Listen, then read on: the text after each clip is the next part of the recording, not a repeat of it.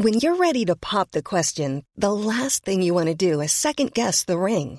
At BlueNile.com, you can design a one-of-a-kind ring with the ease and convenience of shopping online. Choose your diamond and setting. When you find the one, you'll get it delivered right to your door. Go to BlueNile.com and use promo code LISTEN to get $50 off your purchase of $500 or more. That's code LISTEN at BlueNile.com for $50 off your purchase. BlueNile.com, code LISTEN. Hey, I'm Ryan Reynolds. At Mint Mobile, we like to do the opposite of what Big Wireless does. They charge you a lot, we charge you a little. So naturally, when they announced they'd be raising their prices due to inflation, we decided to deflate our prices due to not hating you. That's right. We're cutting the price of Mint Unlimited from $30 a month to just $15 a month. Give it a try at mintmobile.com/switch. $45 up front for 3 months plus taxes and fees. Promo rate for new customers for limited time. Unlimited more than 40 gigabytes per month. Slows full terms at mintmobile.com. Across the UK, online, on DAB, and on your smart speaker. The Independent Republic of Mike Graham on Talk Radio.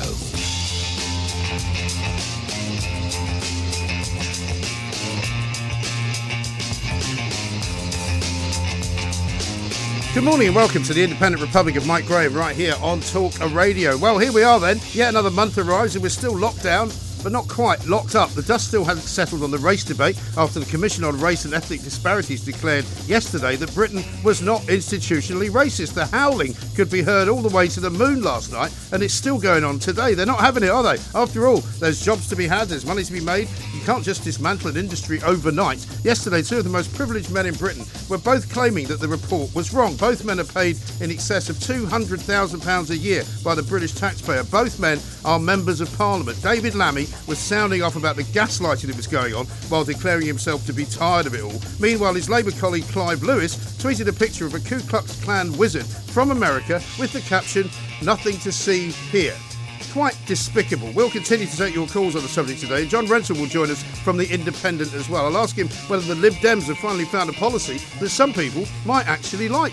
To do with lockdown, of course. 0344 499 1000. Coming up later on, we're joined by commentator Helen Dale, who will address the problem for schools and gender in this country as the NSPCC sets up a helpline for pupils to call and report cases of sexual abuse. We'll be asking just how bad this problem really is. Plus, LaDonna Harvey joins us from the United States of America with a special report on the George Floyd murder case in Minneapolis. 0344 499 1000. Also, it's April Fool's Day, and I think the best trick has been performed by The Guardian. Who have put a cover price of £2.20 on the front page today. I mean, who in their right mind's paying £2.20 for that garbage? For heaven's sake. Scotland's Lib Dem leader, of course, Willie Rennie, will be here as part of our coverage of the Scottish elections. And because it's Thursday, Helena Nicklin is here with some Thursday club drink suggestions for the Easter weekend, which is coming up very, very fast on the rails. You're listening to me, Mike Graham, right here on the fastest growing radio station on the planet. It is, of course, Talk Radio. Mid-morning with Mike Graham. Talk Radio. Not that I would in any way suggest that John Rentoul is a cut-rate commentator, but The Independent only costs 65 pence. The Guardian, £2.20. Take your pick. I would say The Independent is worth twice what The Guardian is. It turns out mathematically that even that's not correct. John, a very good morning to you. Good morning. Now, I hope you appreciate the free advert. Well, no, I'm very grateful to you for that. But actually, I think you're talking about the I newspaper, which is now a separate company, although some of my articles do appear in there because we have a contract with them. Yes, it's confusing, isn't it? The Independent is now a wholly online entity. I'm a hologram. Even better then, because that means we don't have to pay you at all, doesn't it? Well, you do. We have a subscription element to our. Yes, to you have a bit of a paywall because I sometimes can't always find what you've written. Well, indeed, you have to pay for it, Mike, because that is how journalism works. If you want sure? Quality. Well, hang on. The Talk Radio free society is free. You can listen to Talk Radio. You can watch us, indeed, for nothing. No BBC licence fee required. Indeed, and advertising is a wonderful thing, and it allows most of the what you read on the Independent to be free. But we do charge for some special stuff, including some of the stuff that I write, because that really.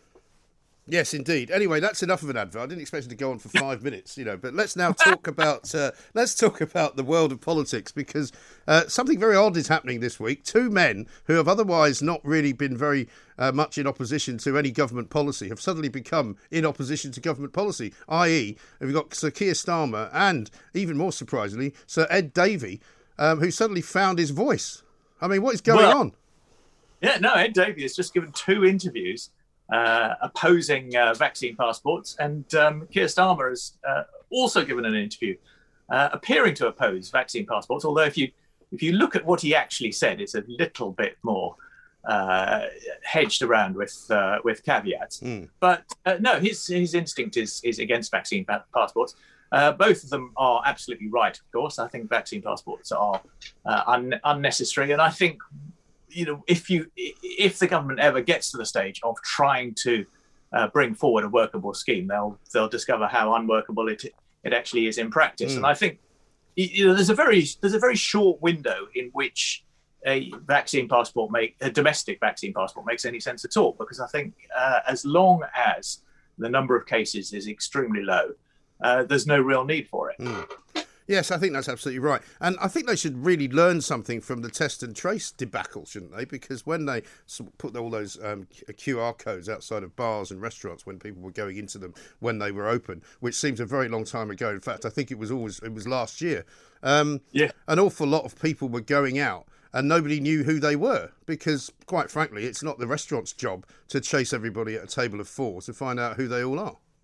Well, quite. I mean, that's the problem with vaccine passports is requiring restaurants and pubs to enforce them, and it's not in their interest to do so particularly. No, exactly. But I mean, presumably much of this activity, particularly from Ed Davey, is because there's an election coming up. Well, you would have hoped that Ed Davey would have important things to say as a defender of liberalism. Yes. What is surprising is how late he's left it. I mean, last week the Liberal Democrats did manage to vote against the extension of the Coronavirus Act because they've suddenly woken up to the fact that by mistake almost the government managed to criminalise protest and take away the right to free expression for large periods of the pandemic. Now the government has actually included in the regulations a specific exemption for protest as a reason for public gathering. The Lib Dems have rather belatedly decided to oppose it all. It doesn't make a lot of sense, but then nothing that Ed Davey does doesn't make sense to me. No, that's the thing. I mean, he's been so quiet, actually, ever since he was made leader last year and declared that he would go around the country to discover what everybody wanted. And the country was then locked down, so you pretty presumably didn't really go anywhere, and he didn't have anything to say for quite a long time. But now he suddenly has found something to hang his hat on. I'm quite grateful for it. And it turns out to be exactly the same thing that the Labour leader is saying. Yeah. So he doesn't receive a lot of cut through for that. I mean, there's much more attention paid in the media today to Keir Starmer's interview than there is to Ed Davey's 2 interviews in which he said the same thing. And the one issue on which Ed Davey did have the chance to really distinguish himself, both from Labour and the Conservatives, which was by positioning the Lib Dems as the pro-EU party, the party of rejoin, he didn't want to do that. So it does leave us asking the question, what is the point of the Lib Dems? Well, I mean, that's a question I suppose we've been asking for quite a long time, and particularly now when there are so few of them. Well, yeah, but I mean, there have been times when there has been a point to the Lib Dems, when they were the defenders of civil liberties, and when they were the most pro-European of the 3 parties. Yeah. But they don't seem to want to do that anymore. And also, if you remember, before the 2019 election in December, there was a lot of talk because they'd had all those people who had defected to the Lib Dems. They thought they had a sort of 25 or so strong team. They were hopeful of getting more, and they were hopeful of doing some kind of deal with the SNP to wield quite a bit of power in Westminster, and that's all just evaporated, isn't it? Well, yes, because that was built on sand. I'm afraid Joe Swinson mistook a short period of success in the opinion polls for a big change in fundamental public opinion, and turned out to be to have worked out so well that she ended up losing her seat. Yes, I know, tragically. Talking of Scotland, and things have been rather interesting since you and I last spoke. Alex Salmond entering the fray with the Alba Party, and a lot of people wondering whether he's on this such a revenge kick right now that he's never going to stop until Nicola Sturgeon at some point steps away. It really is extraordinary. I mean, for those of us who believe in the United Kingdom and keeping the country together, it's an absolute gift. I mean, I would rather win the argument than have the cause of separatism so damaged by a personal feud in this way. Yeah. But needs must, and if it helps keep the country that I love together, all the better. Yes. But isn't it extraordinary? I mean, you and I will know this, I suppose, from time immemorial, how quickly somebody who has been previously perceived to be a brilliant leader has suddenly now got a completely different look. I mean, Nicola Sturgeon 6 months ago was being talked about in the same way that they talk about the Prime Minister of New Zealand, in the same way that Angela Merkel used to be talked about. Isn't it great to see these wonderful women running countries so successfully? Now, yeah. I mean, you literally wouldn't give her, the church fund to operate. Well, and there's a story in the papers today about a branch of the SNP claiming COVID support funds for running its offices. So, yeah, the SNP's reputation is being tarnished. I mean, Nicola Sturgeon is still one of the most popular politicians in the country. It's certainly very popular in Scotland, although that popularity has declined somewhat from its sky-high peaks. But the popularity of Alex Salmond is quite a phenomenon. I mean, he used to be as popular as Nicola Sturgeon is now, and has undergone a sort of Blairite fall from grace, in the sense that he's now even more unpopular in Scotland than Boris Johnson, and that really is saying something. That really is saying something, because Boris Johnson is not a man that often gets cheered to the rafters in that part of the world. But let's talk a little bit about the Hartlepool situation as well, because Hartlepool by-election, a big deal for Sir Keir Starmer. I was under the impression that the candidate who had been sort of alleged to have written things in the past on Twitter which were not exactly, shall we say, savoury, I thought they might be replacing him, but apparently not. Oh, no, they're sticking with him. I thought he was absolutely the wrong candidate. I mean, not just because of his checkered social media history, but because he was such an avid Remainer and an advocate of a second referendum, which I thought would go down extremely badly, right, which was 70% Leave. And I thought Labour were on course to lose that seat, but then the Conservatives selected a candidate Jill Mortimer, who is probably perfectly good, but she's not from Hartlepool. She's from North Yorkshire. I mean, Paul Williams, the Labour candidate, isn't from Hartlepool either. I thought that was a great weakness of his. But it's interesting, I thought, that the Conservatives couldn't find a stronger, more local candidate, because being the local candidate, especially in a by-election, is a really important thing, and then especially in a place like Hartlepool, which has such a strong sense of its own identity, to have to import someone from Yorkshire doesn't seem like a good idea. And it suggests that any of the possible strong candidates for the Tories took one look at it and decided they couldn't win it. And what do you make of the Reform candidate? Because Reform obviously have got hopes that they could upset the apple cart because of what happened at the general election, and they did quite well. But I'm not sure that he's the right guy either. Well, no, and the point is, they were the Brexit party. Yeah. I mean, they had a very, very clear identity at a time when Brexit really mattered. Now, obviously, Brexit matters less, which is presumably the Labour Party's calculation. That it won't matter that their candidate is an ultra Remainer, but I just don't think the Brexit Party, now the Reform Party, is going to cut through in the same way that it did in the general election, when Richard Tice, who is now the leader of the Reform Party, was the candidate in Hartlepool, and a very strong candidate, and actually managed to split the Leave vote to hand the seat to Labour. And I think Labour might end up holding holding the seat in the by-election now. Yes, absolutely right. Now, we've also had this week of rather, shall we say, unnecessarily lurid allegations and remembrances of the Jennifer Arcuri situation with Boris Johnson, but he seems remarkably untouched by it all. Really, I mean, until well, I'm not sure if it ever will happen, but until this kind of inquiry looks into whether there was any inappropriate giving of money, public money to her from him. I mean, it's possibly the most boring sex scandal I think I've ever seen. Well, it still seems to interest some people. Well, it interests the Daily Mirror. I mean, as you say, the thing is, we sort of knew all of this. I mean, the fact that Jennifer Arcuri now has confirmed that her story is that they had a 4-year-long affair. Yeah. But I mean, even the details, such as him borrowing £3 from her on their first date to pay for drinks.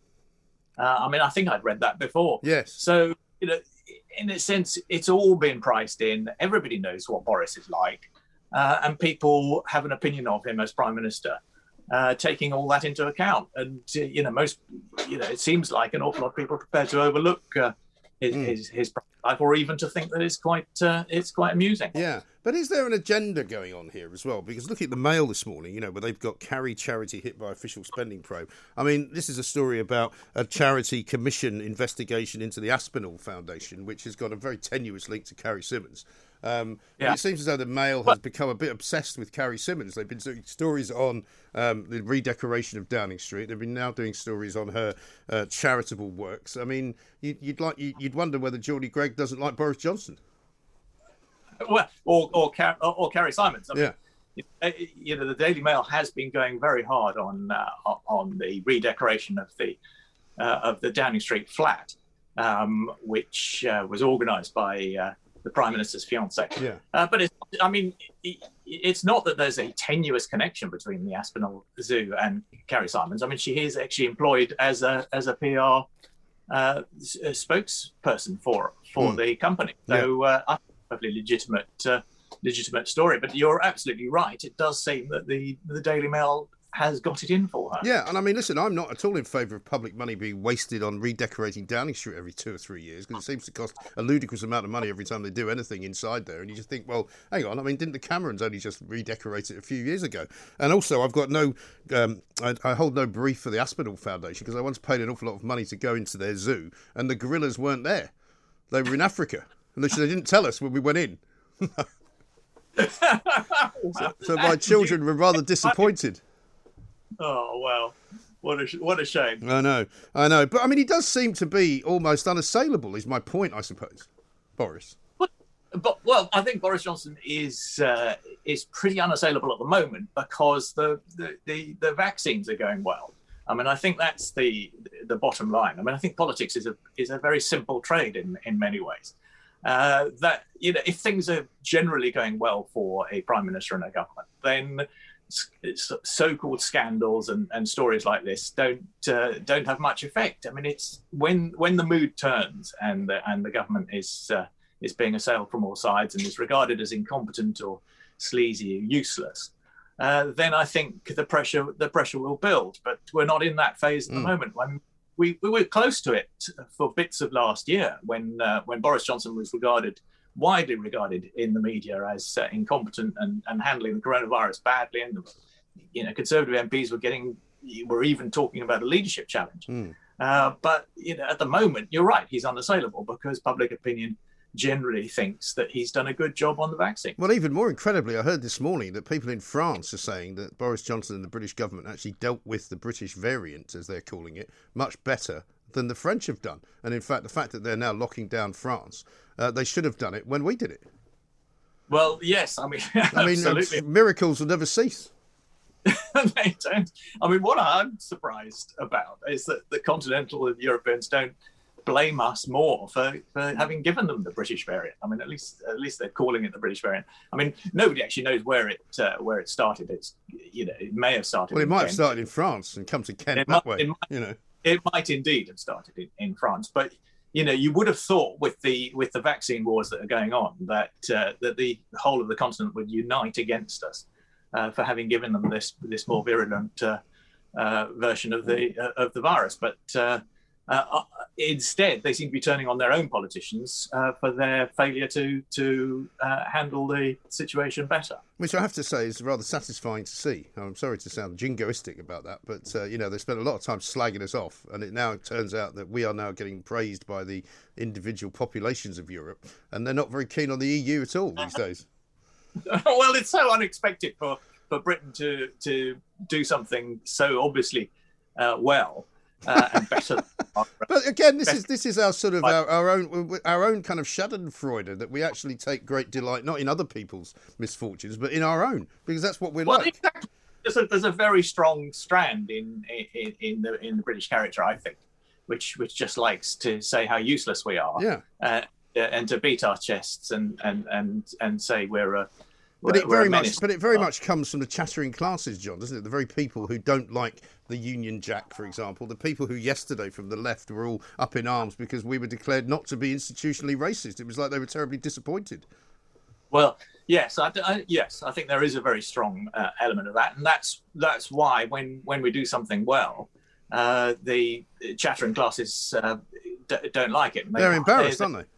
Desperate to find ways in which we haven't really done well at all. I mean, all this stuff about how our vaccine success has got nothing to do with Brexit it seems to me a desperate displacement activity by a lot of Remainers in the media who can't accept the fact that because of Brexit we had greater freedoms and it was easier for us to go ahead on our own with the vaccines, which was a right thing to do. And if the whole of Europe had taken a competitive approach to it, each country competing with each other, then the whole of Europe would have benefited from that. Well, exactly. And also the very existence and administration of something as huge as the European Union as an organisation is diametrically opposed to efficiency in these kinds of things, isn't it? Well, and to agility. I mean, to reacting quickly and getting ahead. And that's that is one of the unavoidable advantages of Brexit. And obviously, a lot of Remainers in the media don't like it. No. Well, when you see AC Grayling blaming litter on Brexit, you realise that things have really taken a turn for the completely and utterly crazy. Well, I think it's progress. I mean, everything used to be Tony Blair's fault about 10 years ago. So how soon they forget. John, I think we've lost you there. John, thank you very much indeed. John Rentoul there, Chief Political Commentator at The Independent, with a pretty good, I would say, morning's briefing for you on what is going on around and about in the political world. We have, of course, got elections coming up in May. We are now in the new month of April, so welcome to officially the spring, as a result of which, of course, it's just got a lot colder overnight because it was the hottest day of the year so far back in 2 days ago. Now it's gone back down to 8 degrees. The Independent Republic of Mike Graham on Talk Radio. Right now, though, let's talk a little bit about working practices because, of course, since the pandemic, lots of people have been working from home. Lots of people have not been in an office for the best part of a year. Some people have been on furlough, haven't been working at all. A lot of companies are now suggesting that when they do return relatively to normal working practices, they won't be asking people to come in 5 days a week. They might only be coming in 2 days a week. I mean, my own personal view is that we need to get the cities back up and running full of people. However, not everybody agrees with that. We're going to speak now to Joe Rowell, campaigner at the 4-Day Week campaign, because some research has come out today from Autonomy, a think tank specialising in the future of work, suggesting that an awful lot of companies could actually just go to a 4-day week. Let's find out what it's all about. Joe, very good morning to you. Morning. Thanks very much. Yeah, very well indeed. Thanks for joining us. I mean, what is the logic behind working 4 days instead of 5, or 3 days at home, or 2 days? I mean, are we seeing a kind of revolution here? I think so. I mean, it looks like the COVID pandemic has effectively killed off the 9 to 5, 5-day working week. And we think that's a good thing because we think for a long time now, we've been working in a very unhealthy way. This 9 to 5, 5-day week model was very outdated. It's based on a 1940s industrial economy. And that it's time for change on working hours because even before the pandemic, more than 2/3 were stressed, overworked, burnt out in their job. And we think deep down, most people realise that we are working too much and there's not enough time for all the things we love doing in our lives, like spending time with family and friends. I suppose it depends on the money as well, doesn't it? Because if you're in a nice middle-class, well-paid job, you can probably take holidays when you want. You can go where you want, not at the moment, obviously, and you can have a reasonable leisure time for doing all sorts of activities that might cost you a bit of money. But I suppose for people who are in lower-paid jobs and more manual jobs, which are still in existence, it's more difficult, isn't it? It is more difficult to implement in some sectors, but there's no reason why we can't do it. And, we're not calling for a 4-day working week across the entire economy overnight, but we think there needs to be a roadmap to get there. In the same way that we won the weekend and the 40-hour week in the 30s and 40s, we think this is the kind of next boost to workers' rights to, enable us to not only live our lives in a better and happier way, but also to perform better at work. This is a policy that is win-win for both employers and workers. You can get in nearly every job, you can get the same amount of work done in 4 days, because wherever this has been trialed and tested, productivity always goes up. In Japan, where Microsoft trialed it, productivity went up 40% when they moved to a 4-day week, no loss of pay. So we really think this is a win-win situation for everyone. And what's the science behind that then exactly? I mean, why do people work more for 4 days than they would for 5? Because if you're burnt out, overworked, stressed, you're not going to perform well in your job. If you have a bit more time to have a rest, then you're going to come in on a Monday morning much more motivated, and you're going to perform better. You're going to produce more outputs for your company. And that seems to be the case where this has happened. The study that came out yesterday showed that there's a number of sort of 3 million companies, over 1 million UK firms planning on moving to a 4-day week, but already we're seeing up to 300,000 people already getting on and doing it. And where has this happened? And we've got an accreditation scheme for 4-day work week companies, and we're working with small businesses in helping them do it. Every time it seems to be the case that productivity goes up, workers are much happier and healthier in their job, and it's win-win. What's not to like about it? Well, what's not to like about it, I suppose, is it might not suit everybody. And would it be something that would be offered to some and not taken up by others? Well, all the polling shows that more than 2/3 of the country want to see it rolled out.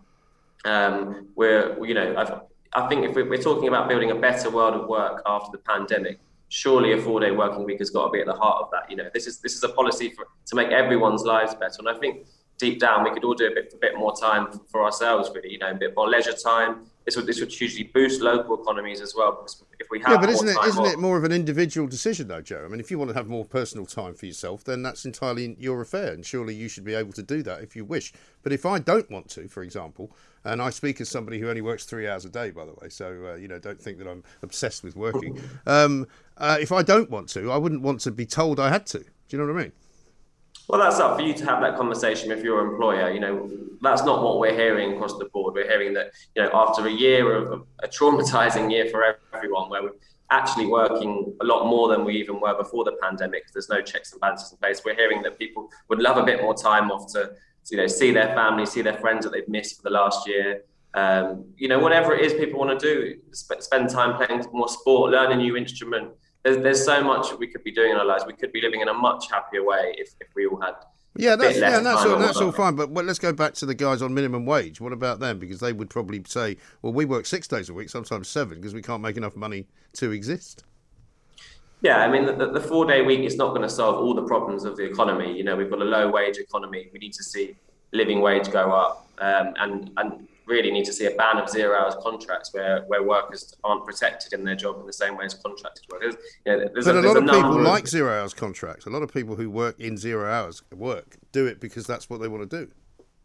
Yeah, but if you ask them whether they could continue with the same flexibility but with a contract and workers' rights like everyone else, they'll say yes. And that is something we should, that's desirable. We all deserve workers' rights at work, so we have a good situation. You can't really write a contract. You can't really write a contract that says you can work whenever you fancy it, can you? No, but you can work in, as we've seen with the ruling, the Uber ruling in the High Court. You can introduce workers' rights for workers, and you can still work flexibly. You can do both of those things. I mean, for an awful lot of companies, as they come back from this pandemic, there's going to be a very different working attitude anyway, isn't there? Because I think Nationwide last week did a survey of their own employees, and and I think half of them only wanted to work 2 days a week in the office, and that's probably the way it's going to go. Because if you ask somebody, do you want to do less work for the same money, they're always going to say yes, aren't they? Well, exactly. It's popular. That's the way the weekend was won, and let's win the 4-day week that way. Yeah, but actually, but funnily enough, now the weekend hasn't been won really, because more people work at the weekends now than ever. Well, all the more reason why we need some more checks and balances in place, and we need a 4-day, 32-hour. Yeah, but what about people that work in Tesco's? You want them working on a Sunday, don't you? Yeah, you don't want them to shut the shops again on Sundays, do you? Of course, but we're not calling for everyone to have the same day off. You spread the rota and shift patterns across the week so that each worker has an extra day off. It's not that difficult to do. And the pandemic has opened our eyes to the fact that change in the workplace can happen very quickly when we want it. If we look at the majority of workers moving remotely, the furlough scheme, people want change. Let's build back better after this pandemic, as the Prime Minister Boris Johnson has said himself. Okay.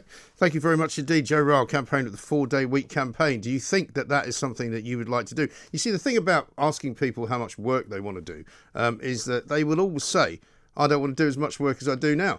But if you say to them, would you like to do less work for less money? Most of the time they'll say, well, no, not really. I'd like to do less work for more money.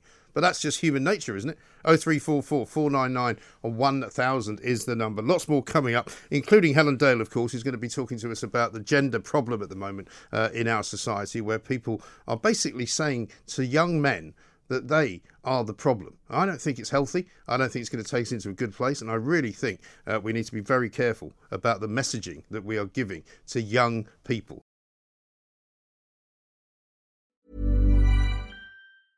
Ready to pop the question? The jewelers at BlueNile.com have got sparkle down to a science with beautiful lab-grown diamonds worthy of your most brilliant moments. Their lab-grown diamonds are independently graded and guaranteed identical to natural diamonds, and they're ready to ship to your door. Go to BlueNile.com and use promo code LISTEN to get $50 off your purchase of $500 or more. That's code LISTEN at BlueNile.com for $50 off. BlueNile.com, code LISTEN. Hi, this is Craig Robinson from Ways to Win, and support for this podcast comes from Invesco QQQ, the official ETF of the NCAA. The future isn't scary. Not realizing its potential, however, could be. Just like on the recruiting trail, I've seen potential come in many forms as a coach. Learn more at Invesco.com/QQQ. Let's rethink possibility. Invesco Distributors, Inc.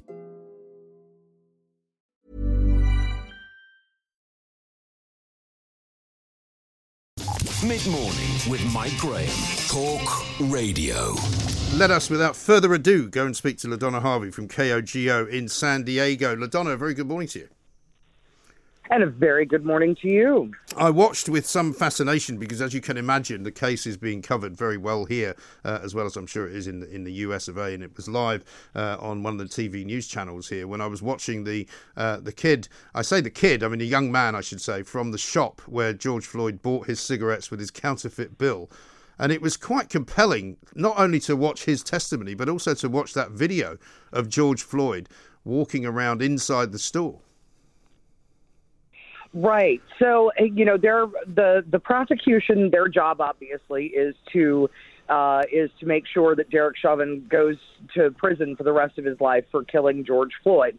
So they're gonna show as much as they can to try to mitigate some of the damage that's going to come. So this is a long dance, and some of the damage is going to include the fact that George Floyd may have been pretty high on something when he was trying to buy those cigarettes with the counterfeit bill, and that there was some kind of a struggle between Chauvin and Floyd. So what we're seeing now is really just the start of this. And we haven't seen the whole story by any stretch yet. Right. And of course, because of what happened in the wake of his death, and because of the outrage that was felt kind of around the world, an awful lot of people, particularly in this country, are going, why are they even having a trial? Because that's the kind of the place we have now arrived at in this day and age. But of course, you have to have a trial because you have to prove beyond a reasonable doubt that if you want to convict somebody of murder, that they intended to kill them. Without a doubt. I think it's that instant gratification of cancel culture where, people on Twitter think that it's just enough that we know what we know. It's like, no, we really need to know the whole story. Exactly. Does this mean it's okay for Derek Chauvin to have kneeled on the guy's neck for 9 minutes? No, nobody's saying that. Right. What they're saying is, let's see the whole story. What led up to this? How did this situation end up culminating in the death of a man? Yes. Because if anything, we can actually learn something from it. God, I hate to say this, but, maybe we come up with better policing techniques if we understand how things escalated from a fake $20 bill and a package of cigarettes to the death of a man on the ground. Well, that's right, because it's a ridiculous kind of maneuver, isn't it? From one place, as you say, where a guy has basically passed a bad piece of currency to him actually dying. And you just think to yourself, but nevertheless, I've heard commentators on this very radio station say, well, of course, it's an open and shut case. Well, it's clearly not an open and shut case at all, is it? Well, I don't think that there's any court case that you can go, oh, this is open and shut. I mean, there is no such thing as a perfect murder. There's no such thing as a perfect kidnapping, a perfect crime. There's always a series of events that leads up to a situation, and you have to take the whole of it into consideration when you're a juror and when you're passing judgment. Yes. The bottom line is, did the guy deserve to die for this? No, he didn't. How did that happen? It's really important to find that answer. Exactly right. And of course, you couldn't help but feel great pity for the guy in the shop who said to the judge and to the jury, I think about it all the time. If only I hadn't accepted that counterfeit bill, none of this would have happened. And you have to think, what a terrible thing to carry with you, Right. You get the feeling that the poor guy is blaming himself for this. And it's like, well, no, somebody was passing dirty currency, currency that was no good. And that's a serious problem. It's not just about a $20 bill. It's about how many $20 bills that shopkeeper has had to throw away and lose because of criminals. And, that George Floyd was a criminal is absolutely undeniable. Right. What is in question is why did this happen? Why did it happen? Yes, and of course, the other thing that's an interesting window into the way that some people's lives are. The guy, the cashier in the shop, also said one of the reasons that I went out after him, because I realised it was a counterfeit bill, was that the owner of the shop charges the cashiers, the kids that work there, basically, if they take a counterfeit $20 bill, they dock them $20. Well, and that's another thing. It's like, why should your cashier have to take the hit for that? They're not currency experts. Right. They're shopkeepers making $15 an hour. That's not right. No, it really isn't, but those are the lives that they have to live. But it was also interesting to see the way that he was characterising George Floyd, because you could see George Floyd walking around in the shop. It looked as though he was under the influence of something or other. Indeed, the shop cashier said that he looked as though he was under the influence. It took quite a while for him to answer a question that he asked him, and so I'm not sure that helps or hinders the prosecution, does it? It probably hinders it a little bit. In that, there's no perfect crime and there's no perfect victim. The way that this thing played out, the series of events included his intoxication. Yes. And did his behavior because of the intoxication prompt some of the things that happened? And I want to be really clear. I'm not justifying what happened to him. I'm not. But it is very, very important to understand everything before you rush to judgment and say, this guy is absolutely the devil and this guy was a saint. Yeah. No, one guy's not Satan and the other one's not a saint.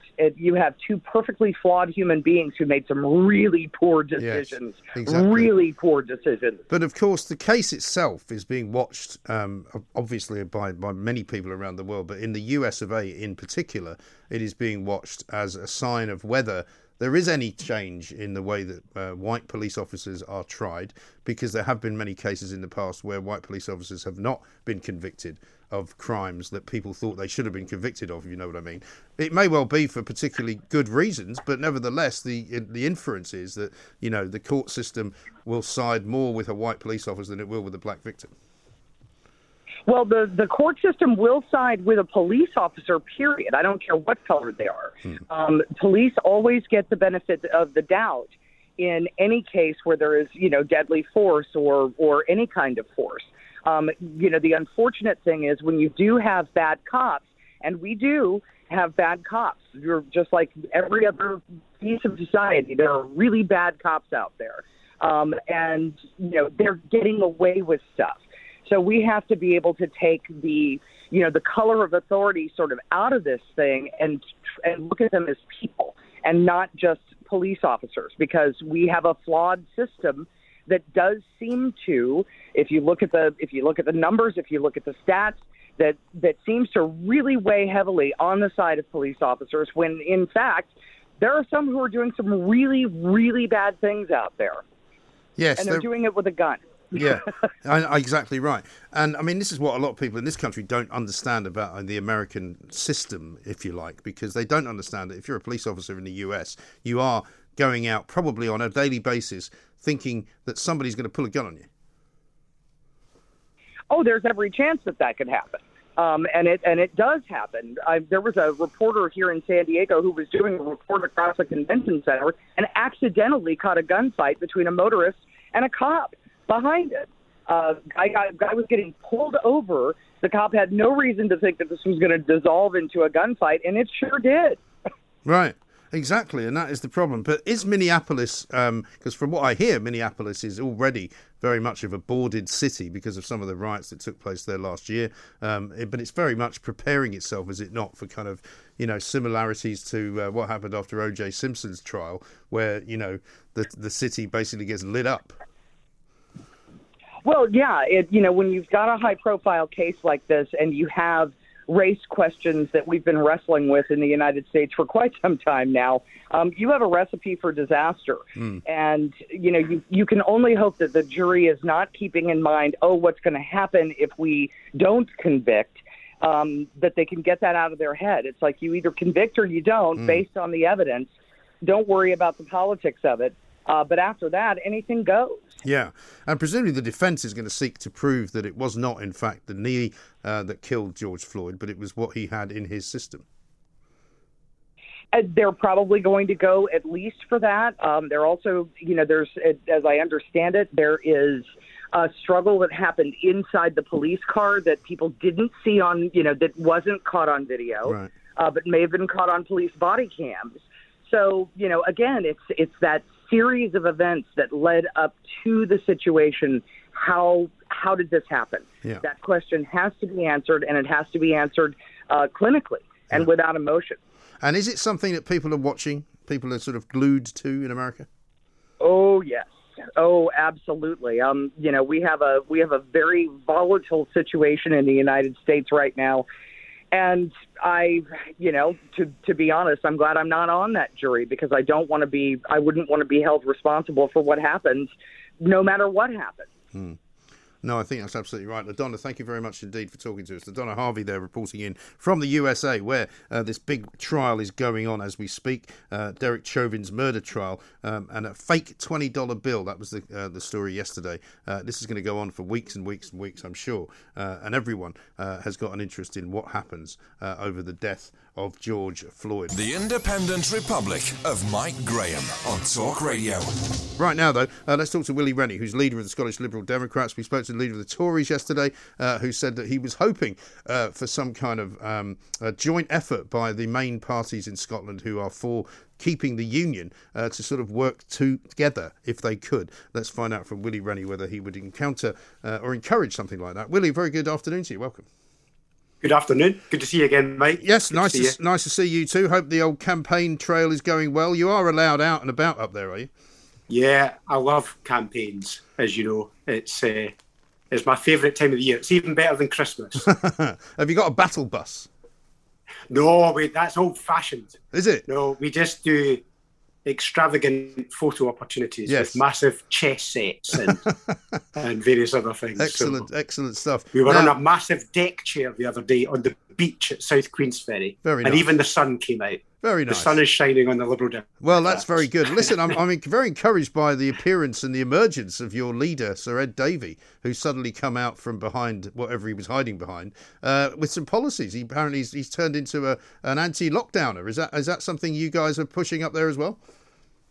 He's not so much of an anti-lockdowner. He's got a sceptical view about the renewal of the emergency powers because the extent, the length, I think, needs to be kept under much better review, and therefore I think he's right about that. I think his view on vaccine passports is solid as well, because I think vaccine passports could be quite liberal if they're used extensively in order to access public services, pubs, businesses, and so on. So I think we just need to be careful that the comfort that the government's found in using emergency powers doesn't continue for too much longer. We need to keep these things in check. Yes, and are you in a position to keep things in check in Scotland? Because obviously many of the powers that Nicola Sturgeon has invoked have come sort of over and above some of the powers in England and different again in Wales. So, I mean, how can you stop those powers in Scotland being overused? Yes, we can. I mean, we don't have a majority government, so we can keep the government in check. In fact, we're about to hopefully elect a new parliament that will have more Liberal Democrats in it, that I think will take these civil liberties issues incredibly seriously. Yeah. I mean, we've been broadly supportive of the cautious and careful approach through the pandemic because we need to make sure we keep people safe and keep people alive. But as we progress out, as the vaccine programme rolls out, we need to make sure we remove the powers as quickly as we possibly can, as safe as we can. Yes, because an awful lot of people in Scotland that I still talk to are getting as fed up as everybody else is, and many of them, of course, in the hospitality business who need to be able to start making some money again, and people from the nighttime economy as well. I mean, a lot of people worry that there hasn't been enough political kind of will to help those people. I mean, I think there's different views on this. I mean, my sense from a lot of businesses is that they want this to be the last lockdown. They don't want to go back in again. And therefore, in order to make sure we get consumer confidence back up, because ultimately, even if government lifts restrictions, doesn't mean people will want to go back to the businesses if they don't feel it's safe. So we need to make sure we do it responsibly and carefully, so we inspire the consumer confidence to return the business. And I think that's what businesses want. They want a certainty about it, and they want it to be the last lockdown so that we can move towards opening up businesses. In the meantime, we need to make sure that we get the business support to match the restrictions that are in place. But there's no doubt there's a frustration around. We all feel the frustration.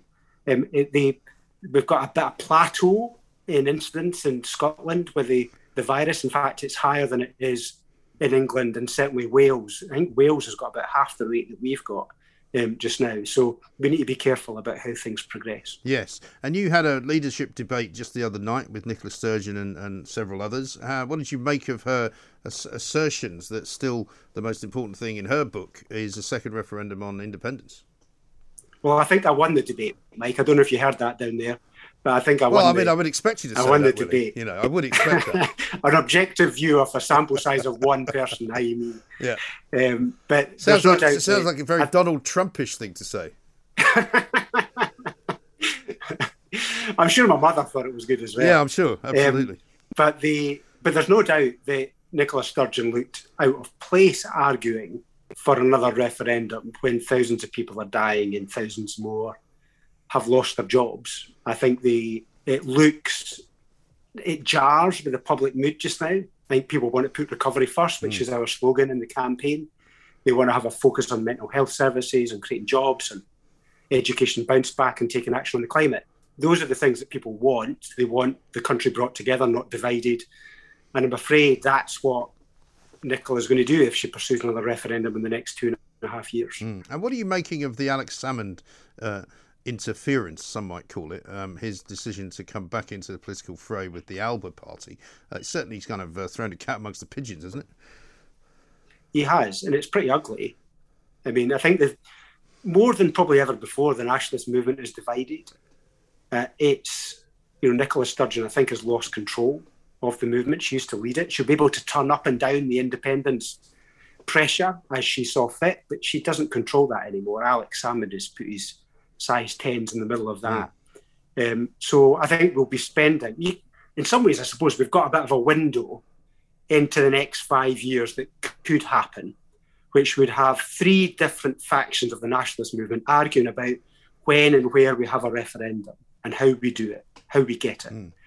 And that's not what I think Scotland needs. It will just soak up all the energy that should be focusing on recovery, making people's mental health better, getting kids better support in schools and taking action on the climate. Those are the things that people want.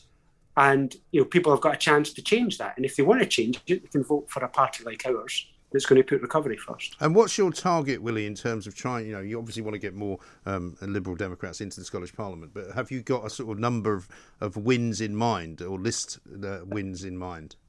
That's my secret, Mike. Is it? My public position is 129. Right. But I'll maybe allow somebody else to have one of the seats. But seriously, we're looking to grow. I can never really predict these things. I'm not brilliant at it. But I know we're gaining support. The response to the debate the other night was very positive. People saw that we had a very good programme of policies, but also the right kind of priority as well. So I think we're going to grow. How many, I don't know, but I'm feeling very confident about this campaign. OK. Willie Rennie, great to talk to you. Thank you very much indeed. Leader of the Scottish Liberal Democrats there. We'll be talking to all the candidates and the leaders of all the parties up in Scotland as we go through this month into the May the 6th date for the re-election of the Scottish Parliament. Talk Radio. Across the UK, online, on DAB and on your smart speaker.